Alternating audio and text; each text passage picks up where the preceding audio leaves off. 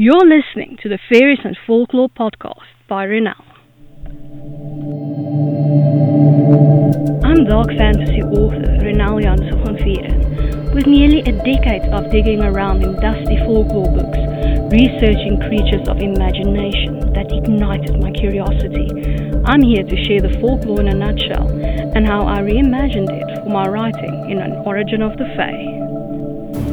This is the Fairies and Folklore podcast. Hi, I'm your host, Renal Jansen van Vieren. You can just call me Renal. In today's episode, we're continuing our exploration of the Fae realm.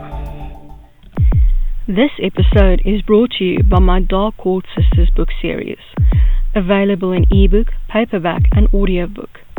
3 sisters, 3 destinies, 3 ways to destroy the world.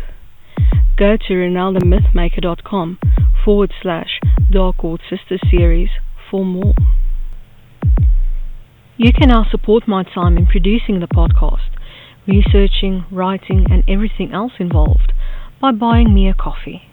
This can be a once-off thing, or you can buy me coffee again in the future at your discretion. Go to buymeacoffee.com/Renal to support me.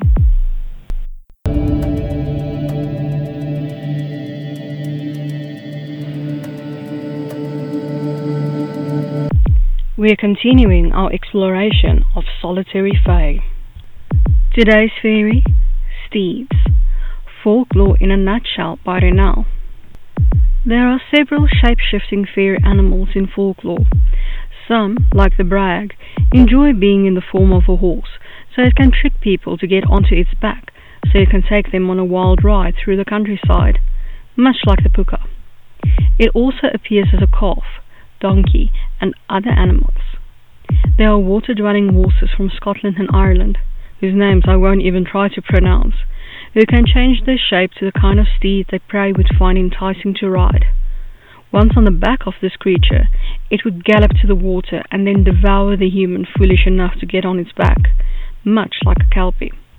But these fairy horses, if properly bridled, would be faithful mounts until the special bridle is removed. Probably best to stay away from magical horses and the like if you're not a magical creature yourself. And now for my interpretation of the Fae in An Origin of the Fae, Steeds. Vicious hunters that will eat anything they can kill. They roam freely in fairy and rarely venture into the mortal realm, especially after the compact. They're shapeshifters, gods, animals, etc. They're immune to iron. Rarely they'll bond with a fairy. This bond allows a telepathic connection between steed and fairy. The lower fae, such as brownies and pukas, can easily understand them without any such bond. Mortal enemies?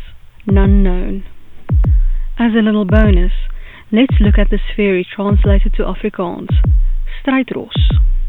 I hope that you've enjoyed this episode of the Fairies and Folklore podcast and that you've learned something new about fairy. Remember that you can get a transcript of this episode in the description. If you're new to the podcast, why not go and grab your free copy of Unseen, the second book in the fairy tale series, on my website, renaldthemythmaker.com. Loads of folklore, magic, and danger await. Take care.